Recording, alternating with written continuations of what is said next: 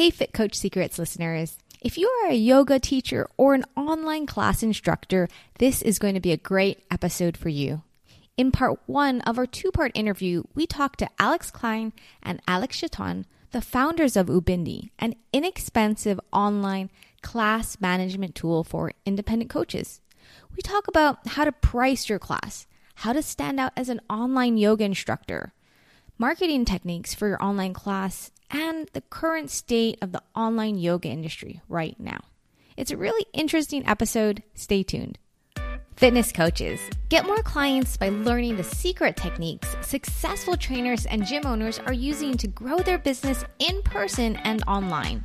This is the Fit Coach Secrets podcast, and I'm your host, Christy Oshita. I've built two fitness businesses to about $500,000 each by improving marketing, sales, and operations. Let's grow your sales and your clients. Hey, this is the second season of the show, and I'll get to some interesting news that happened. First, high five to making it through 2020. I mean, we should all get a gold star, right? I mean, finally, we can see the light at the end of this pandemic tunnel. So good job in keeping your energy up because it hasn't been easy for me, and I know it's not easy for you and most others. So my exciting news is that we have changed our name, as you might have seen, to Fit Coach Secrets. I love it because it's shorter and simpler and easier to say. But the main reason we changed it is because we were having major issues with Facebook and it was not allowing us to post links to our blog with the other name that we had, Fitness Business Secrets. So I've never figured out exactly why, but I'm guessing it's something to do with maybe a previous domain owner. Maybe it seems spammy because it has fitness in it. Anyhow, as we know, Facebook is super picky and they make the rules. So that's the biggest reason we did the change. But I hope you like it. Let me know what you think about it. The other big news is I've recently talked about, or last year I spoke about working on this product. It's this business in a box. It's white labeled for fitness coaches where you can just buy it and poof, you have an amazing fitness challenge with workshops and a great email sequence and a great cookbook and a great manual. And it's been like I thought it was going to take, a couple months. It took like a year. And I kept feeling like, oh, I'm almost done. In November, I was saying, oh, I'm like literally done. But life came up and frankly, some stressful personal things came up in the holidays and I wasn't able to finish what felt like just the last mile. And I don't know if you've ever felt this way where it feels like it's so hard, especially as an entrepreneurial person. You probably have your coaching business. And when it feels like we're not successful, there's no one to say, oh, you're doing a good job. Or when we can say we have at least reached the finish line. And where is the finish line, right? I felt like a failure. So the past few months, I felt like, oh, am I a quitter? Like, did I just lose interest? I couldn't make it to the end. And it was really hard for me. But the good news is that I'm finding more time and I'm going to finish the product. So send me your encouragement and maybe you can be one of the first people to try it out. It's so great to connect again. And thank you so much for your support. Enjoy the episode.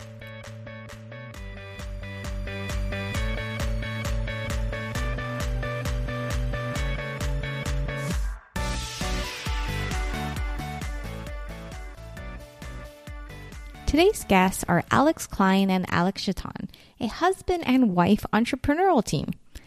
Alex says they had very different professional backgrounds, but wanted to find a way to spend every waking moment together. End quote. I thought that was really romantic. So basically, entrepreneurship became their way of life, and in particular, they built startups focused on helping yoga instructors.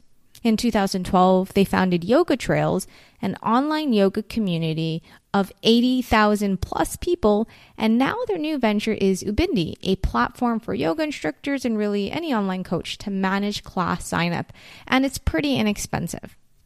So I'm super excited to have Alex Klein and Alex on today's show. Well, I know that you guys are very much into the yoga industry, and today we're going to talk about what you're seeing as the state of the yoga industry right now that we're well into COVID. But before we get to that, if you could just tell me a little bit how you got into the yoga industry, and you have a couple of businesses very focused on fitness and even yoga. Try to make it short. 8-9 years ago, one of us was really into yoga and the other one was into entrepreneurship. And we had this idea to create sort of a Yelp for yoga, like a portal for where people could find yoga teachers and classes and studios and stuff like that. And that became a big thing called Yoga Trail, which is still running. It has like 80,000 teachers using it now, like running Yoga Trail. And we just recently created a whole new platform for teachers called Ubindi, which is right now mostly being used by yoga teachers, but it's for any kind of teacher. So we got a lot of fitness instructors, we got some music teachers, and I think an arts and crafts person. Yeah. So that's starting to go now. Yeah. Okay. That's really interesting. Well, as I think everyone who has their own business is interested in the great entrepreneurial story, I'm the Yoga Trails. What was your business plan for that? Like, how do you make money? It sounds like you guys spent a lot of time on that project. Yeah, the basic business model is that it's this giant directory where people can list themselves and their courses and their things and do a bunch of other stuff. But if they want like premium placement and newsletter placement, different kinds of marketing service, they can upgrade to like a paid plan and get more exposure, basically. I see. Okay. Well, that's really neat. And how long have you guys been running that? Since 2012. Yeah, so almost 10 years. Yeah, it's not doing that well right now because the site is not mobile responsive, so that's really hurting us. Because the internet has changed. When we started it, there wasn't so much of Google search results populated with all sorts of businesses, and that wasn't there yet. Yeah. So the internet was a little bit different 10 years ago. But we did the whole startup thing. So at the time when we founded it, we were in Thailand. We were living in Thailand. But we applied to various startup accelerators, and we got into 500 startups in San Francisco. We did that whole thing, and then we raised almost $1 million from various investors. And for a while, we had like 10 or more than 10 people on the team. But now it's gotten pretty small again. It's been really, really tough with the COVID thing. I mean, it's devastation out there in terms of yoga studios, especially. Yeah, I completely understand. It's tough for generally most type of businesses, depending on what you're selling. Yeah. So what made you guys shift over? Because it sounds like you launched it in April, but you probably started working on it way before. So what made you shift to this project, Ubindi? Well, initially we wanted to kind of rebuild Yoga Trail, but as part of doing all the thinking of what is really at the core of the platform and what we thought were the main benefits that we could offer teachers, kind of Ubindi came out of that as something that would be more like a set of tools for independent teachers, and then we extrapolated that it doesn't have to be only yoga teachers, but it could work for any kind of teacher to manage their businesses with like a platform that would be just between themselves and their students rather than having the whole directory and discovery and marketing services attached to it. So kind of came from that kind of thinking. Mm-hmm. Yeah, I mean, Yoga Trail is very complex. It basically caters to yoga students, yoga teachers, yoga studios, yoga retreats, yoga brands, offering all sorts of different things. And it's just so complex that to rebuild it, it turned into a project that would have taken years.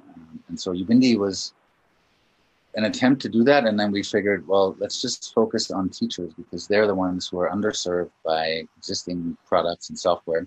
Nobody really pays attention to teachers because they're micro businesses. They don't have big budgets, and so all the software platforms like Mindbody or other yoga studio or gym management software companies, they don't have things for teachers. And so we thought, well, that's a big hole in the market, and that's where we're going to go. And it's been doing really well. Oh, great. So that's really interesting. So jumping over to the whole yoga space, I know that a lot of your customers at Ubindi are yoga teachers. Well, you have other types of subjects they teach. What do you see yoga teachers doing? And just to remind the audience, it sounds like you started this, you launched it in April. So I don't know if that was even scary. Like what do you see yoga teachers teaching on this platform? Classes, one-on-one? Well, group classes, online classes, that's what we see them teaching for now. And, you know, when we launched the business, it was just when this whole online classes became a necessity for teachers, because up until then they were able to go do their normal work and teach in studios or in parks or in community spaces, and suddenly that wasn't possible anymore. So we freaked out. I mean, we were launching Ubindi in March, and then COVID hit, everything was shut down, and then we scrambled to build support for online classes really quickly, but it turned out really well. So then we launched a month later, and it was kind of a good time for us. This sounds horrible, like we don't like people getting sick, and we don't like studios and schools and things shutting down. But it meant that teachers were looking for new solutions and new software or new tools. And so for us, that was nice, because, you know, it's hard to get people to switch their system or what they're using. They got clients somewhere and they don't want to move them over and stuff. So COVID-19 for us meant that there were a lot of teachers looking for new stuff, new solutions. And so that's been kind of good for us. I'm almost ashamed to say it. Yeah, but I mean, our story starting the business kind of reflects what the yoga teachers, the fitness teachers out there have been doing. I mean, they've been going online. So it's like the opportunity for them is also an opportunity for us, I guess. Yeah. Mm-hmm. So, yeah, and that's kind of where I'm wondering. So yoga teachers are forced to go online. Most of them are teaching these classes. How do you see them making enough money? Because I mean, maybe yoga teaching often has never been enough for a lot of people in certain countries, but online seems even harder because now they have to do marketing and a lot of that. So what are you seeing? Are you seeing a lot of yoga teachers making enough money online? Well, we're seeing all sorts of stuff, and this is maybe going to be a long rant on my part. Before this situation, before 2020, yoga teachers had it already pretty tough. There were a lot of yoga studios out there. It was huge competition. And so everyone was trying to drive down the price of a class. 80% of all the revenue in the States, but also in Europe and other places that comes in when people take a class goes to the studio. They have huge overhead, rent, and other things. And yoga teachers almost were teaching for free. A lot of them actually were teaching for free to get their foot in the door kind of stuff. And the teachers were kind of being exploited. I mean, it was really tough to make a living as a yoga teacher, doing the studio model where you're running around all over town as a freelancer or independent contractor, teaching like 10 classes a week. That was tough. But there were some teachers that were able to earn a living. Now, we think this is actually the time for teachers. Studios are really struggling. I mean, if they're even allowed to be open, you know, there's fear. There are all these distancing regulations where they can't pack the room, 6 feet between people and all that stuff. So I don't see how a typical yoga studio is going to make it. On Yoga Trail, we see that half of them are shut down permanently in the world. Like, it's over for studios.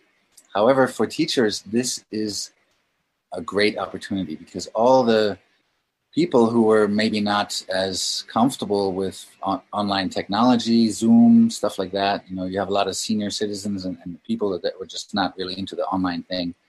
Well, that's changed now. They're all online. They all have Zoom on their computers or their tablets or whatever.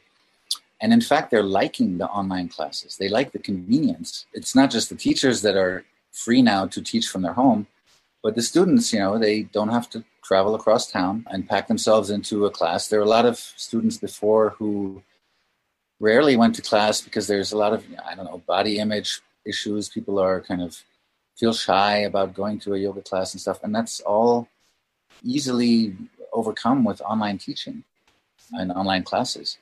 And so teachers can now do their own thing. Also, the online classes, I think much as it can seem daunting at this point for yoga teachers who are just starting to teach online, it also gives them a huge opportunity, because instead of reaching people that are only in their neighborhood or in their city, they can really reach students anywhere in the world. in that way. So, when you take an online class, you can be anywhere. There are a lot of moving parts and elements here. You're right. The teachers now, if they want to earn a living, have to do a bit of business, marketing and other things, organizational stuff, admin, which in the yoga space especially, that's kind of distasteful for a lot of teachers. They don't like asking people for money. They don't like marketing in general. They just want to teach. But that's also true from what we can see in other spaces. Gym teachers often are similar. So there's a little bit of entrepreneurship required now. That's true, but it's really not that daunting. And it's also true that classes tend to be cheaper if you're doing it on Zoom or something. Like people might be willing to pay $5 or something. But on the other hand, the teacher gets to keep all of that revenue. Okay, so if you teach a class to 10 people who pay $5, well, that's $50. That's already more than the average hourly rate that a yoga studio was paying teachers. Mm-hmm. And of course, 10 people, that's sort of on the low end. You can cram 30 people into a Zoom room quite easily. That's one thing. And the other thing is that teachers, because of the studios have to fill the room as much as they can. So the kind of yoga that was being taught was like, vanilla, standard, lowest common denominator kind of yoga that appeals to the most kind of people in the town. But teachers often have their own style or their own ideas for how they want to, and they're free now to do that. In fact, that is how they can be successful, because they can differentiate themselves and, find what's called a niche where they can, if some yoga teacher wants to teach heavy metal yoga with dogs or something at midnight, that's not going to happen in a yoga studio. But it's very easy to find people who are searching for just that on YouTube, for example, and who won't find anything except for you, the teacher who's advertising that. And so, there are lots and lots of opportunities now for teachers, and we think it's going to be the golden time for independent teachers who want to share their knowledge and their passion. Mm-hmm. Great. So it sounds like you see this opportunity, and as teachers, yoga teachers especially, are finding their way with becoming more business savvy, do you see mainly a group class business model, or are you seeing other types of business models? For example, more in the one-on-one personal training space, where I've interviewed a lot of trainers, they're finding a lot of success in one-on-one programs, probably focused on some type of goal like weight loss. So I was just curious what you're seeing as, it sounds like classes, but are you seeing any other segments of models of teaching that seem to be working for yoga teachers? Yeah, absolutely. So everyone likes privates, right? Personal clients who are a bit more affluent will pay you $80 or $100 an hour. That's good stuff. And of course, in the yoga space, teachers are really into that. And it's happening quite a bit. I think the classes that are in small groups are very popular at the moment because it gives people a sense of community that maybe, when you're isolated at home, you really feel like you want to see other people. You want to see the people that were in the class with you. And the yoga class can kind of give you that little group that you used to see in real life before. And that's the continuity that can be offered, I think, by the group classes, even if they're on Zoom. If it's not the same thing because you can't hug your friends when you say hello, but I think it's something that people enjoy as well, and that's why they keep doing the online classes with their teachers. Yeah. And then there's the other component.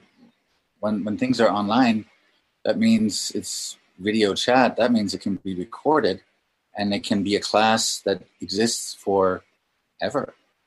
Right, so a lot of teachers are recording their classes to make them available to people who missed the live class, but they're realizing that they can offer recorded content also for small amounts of money, or it can be part of a membership or whatever they got going on, and that also has huge potential in terms of the bottom line of a teacher. And what's really nice about it is they don't even have to show up. I mean, they showed up once to record the thing and make it nice, but then it's they can build up a store of videos and content that can help them make more money, of course, but also can help them reach more people. So they can take these videos, put them on YouTube.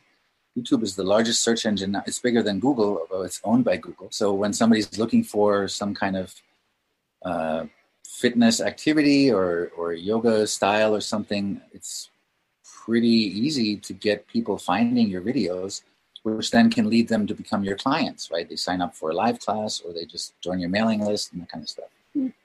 Yeah. And I guess that actually brings me to another question is, so I think the classic marketing technique is to put it on YouTube and be found. Do you kind of sense, and it's probably hard to predict, but is there also just a lot more competition besides a lot more opportunity?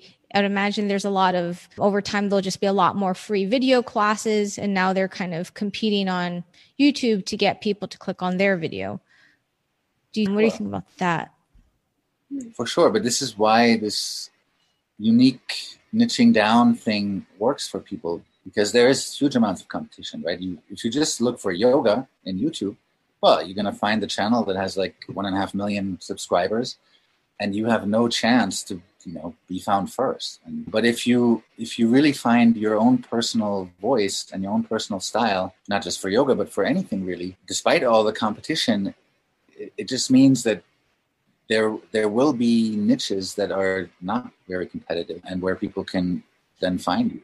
Mm-hmm. Yeah, maybe it is in a way a little bit counterintuitive, because people used to think before that if you offer some very popular style of yoga like Vinyasa Flow and put it on YouTube, and that's what most people are looking for, and that's where you'll be able to attract new viewers, for example. Now it's really the opposite. So you have to find something that really will resonate perhaps with a smaller group of people, but that you're really able to teach in a very good way and that you're very passionate about. And that's the people that will find you, are the people that are looking for that special thing that you've decided to offer.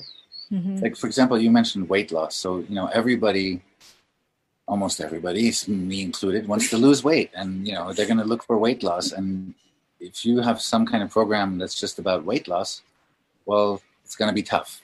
There's going to be probably 100,000 other instructors or fitness gurus out there who are marketing that. But some people are looking for weight loss by, doing super crazy intense interval training without modifying their diet, or some weird way of losing weight and stuff. And if that's your expertise, that's the way then to advertise and go for it. Mm-hmm. Yeah. And is that something like you've seen from your customers at Yoga Trail, where do you have any specific case studies of clients, yoga instructors you've seen who've kind of stood out by being a certain niche within the yoga space? Yeah, there's like, for example, naked yoga. That's very really specific, well. But people are doing very well teaching naked yoga on Zoom. That sounds very freeing. How about also, what are you seeing that people are charging? Because, if you're in the US, you probably have a certain price about what you would charge, because you think about the studio, then you notch it down. But then you might have customers all over where that might be expensive, or even vice versa. I'm wondering, since you have a global market of instructors all over, what are you seeing of what yoga teachers are charging one-on-one? For their group classes, maybe small group and maybe one-on-ones. We're seeing extremely low prices, unsustainably low. A lot of teachers have this mindset that it's not as high quality as in-person interaction and stuff. And that's kind of true. But on the other hand, a lot of them are just still figuring it out. So, there are people out there who are teaching yoga classes for like $2 for an hour, and they have 3 or 4 people showing up, and obviously that's not going to be sustainable for them. But they're starting to figure it out, and the students right now, most of these students have had pre-existing relationships with the teachers. They really like their teacher. They want to take classes with that teacher and not any other teacher. And so we see a lot of teachers making terrible mistakes with their pricing when it comes to teaching online. We also see a lot of donation-based pricing. So we added that to Ubindi because it's very popular. So people pay what they want. And that ends up being more lucrative for the teacher because the students are actually happy to pay decent amounts of money to help their teacher get through this time. And just in general, they feel pretty crappy giving a teacher $1. And, it's just... So in yoga, we know that people who do yoga tend to be more middle class and affluent. The teachers are all starving, but the students tend to do pretty well on average. And it's always been this problem where yoga teachers in particular are shy about being compensated for what they do, and just saying, okay, well, my time is worth this and I have to charge this much for me to be able to keep going and keep offering yoga and stuff like that. That's always been a struggle for yoga teachers in particular. Gym, like regular fitness people, are much better at that kind of mindset, I guess. And so what would you recommend if, let's say, we have some yoga teachers listening right now? Do you have any recommendations on what to charge? They might know where their customers are coming from, but because, like you mentioned, they're just afraid to charge people. Well, I think if they're not sure and if they're shy about asking people for money, doing a donation-based class is good, because then it kind of gives them an idea of how much their students are willing to pay for something. Yeah, it's sort of like an election that you're living through today. It sort of lets people indicate to the teacher roughly what they think is fair, and then they can take that and then maybe change the future classes to be fixed price around the average of what people are willing to donate, or maybe a little bit higher. Obviously, if you start having lots and lots of people in your classes, you should be raising the price or offering more classes or figuring out how to do this. So Alex and I are entrepreneurs, and our whole mindset is that doing your own thing, offering people something of value and getting paid for it, and maybe even making good money with that or a lot of money with that, that's sort of our goal in life. I mean, there's nothing wrong with that. We don't have any moral apprehension about earning money or anything like that. And other people should. And yoga teachers offer a great service. I mean, they're trained and they're passionate, and so I think it's a bit heartbreaking that they're very shy to ask people to pay them as well for their services. So I think that's something. I mean, it's always been a problem in the yoga industry, I think, but people, just like I think to start with letting people donate something for the class probably will make the yoga teacher see, actually people are willing to pay a lot more than what I would have asked them. Right. And that's always an interesting starting point. Okay. So it sounds like if you're a yoga teacher listening and you're sort of unsure where to start, instead of making it low, maybe ask for a donation, see what the prices are, work from there. And just more on a data basis from your overview, you mentioned $5. Is $5 the low end that you're seeing? And then some teachers even charging, $15 or $20 for an online class? Like just more on a data side, what are you seeing? $5 is on the low side, but we've seen a lot of teachers doing free classes, which, a lot of people, even after 7-8 months of COVID, they're in this mindset that this is going to pass, that everything will go back to the way it was before. And so they're just kind of riding it out, a little bit depressed, and they're offering free classes to their students. So that's the lowest end that we see a lot.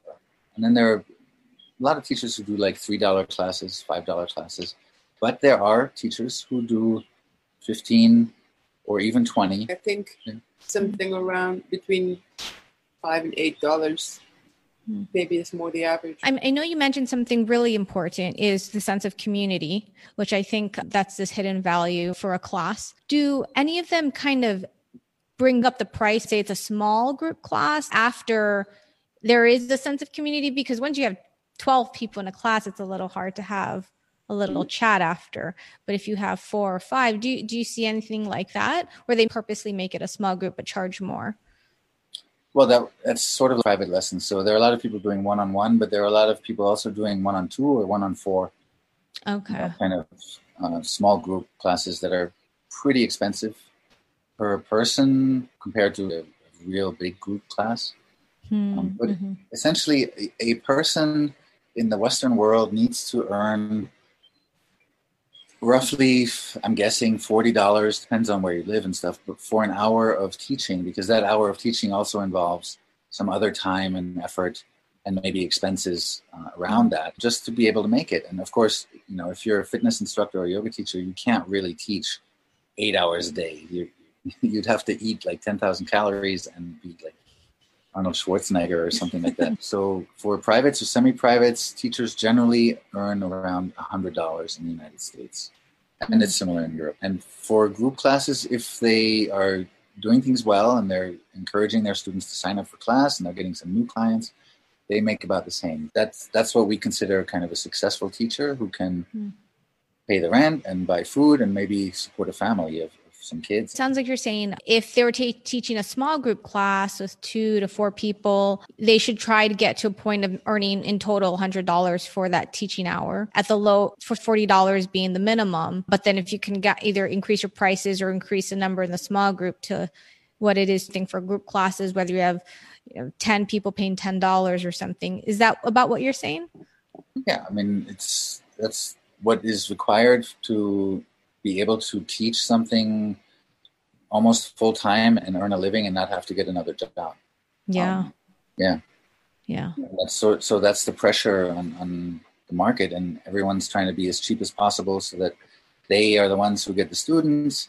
But at the end of the day, we all have to eat. And so that's sort of a reasonable pricing point that we see. But we know teachers who, will charge you $500 an hour. We know teachers who teach celebrities who make several $1,000s for a session. But that's, of course, extremely rare. It's not the typical teacher.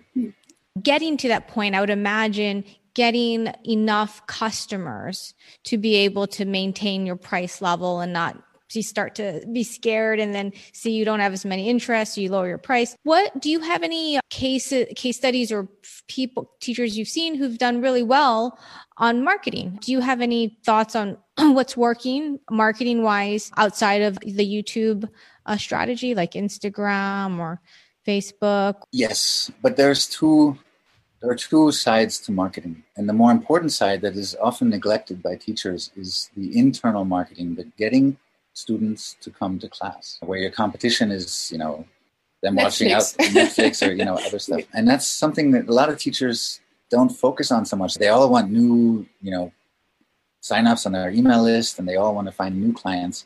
But most of the people you see in class are people you've seen before. It's all about building sort of a relationship and a loyalty, and then inspiring and encouraging your students to keep coming to class. And another level, in the same way that it happened when you were taking a yoga class in the real world, people would recommend a teacher to a friend.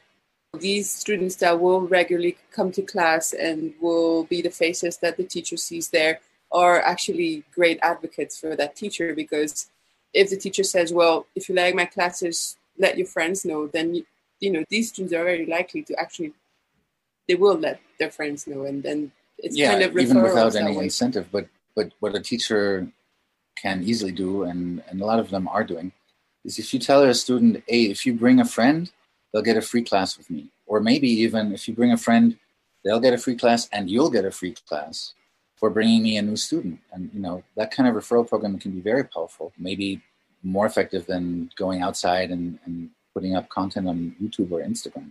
I think ultimately is the way most people discover something that ends up being great is on the recommendation of a friend. That's true for yoga classes or for movies or for restaurants or for what have you. Yeah. So it sounds like referrals, back to that age-old strategy, but having some type of clear incentive for your current students to invite their friends to come to class. Thanks for listening to today's episode. If you'd like to reach out to me, email me at Kristy@fitcoachsecrets.com. That's KRISTY at fitcoachsecrets.com, or on Facebook. Or if you're interested in private coaching, I am currently accepting one student. So make sure to shout out to me and I'll definitely hook you up. Finally, if you'd like to be on the show, definitely reach out to me because maybe we can set something up. Thanks again for listening. I'll talk to you in the next episode.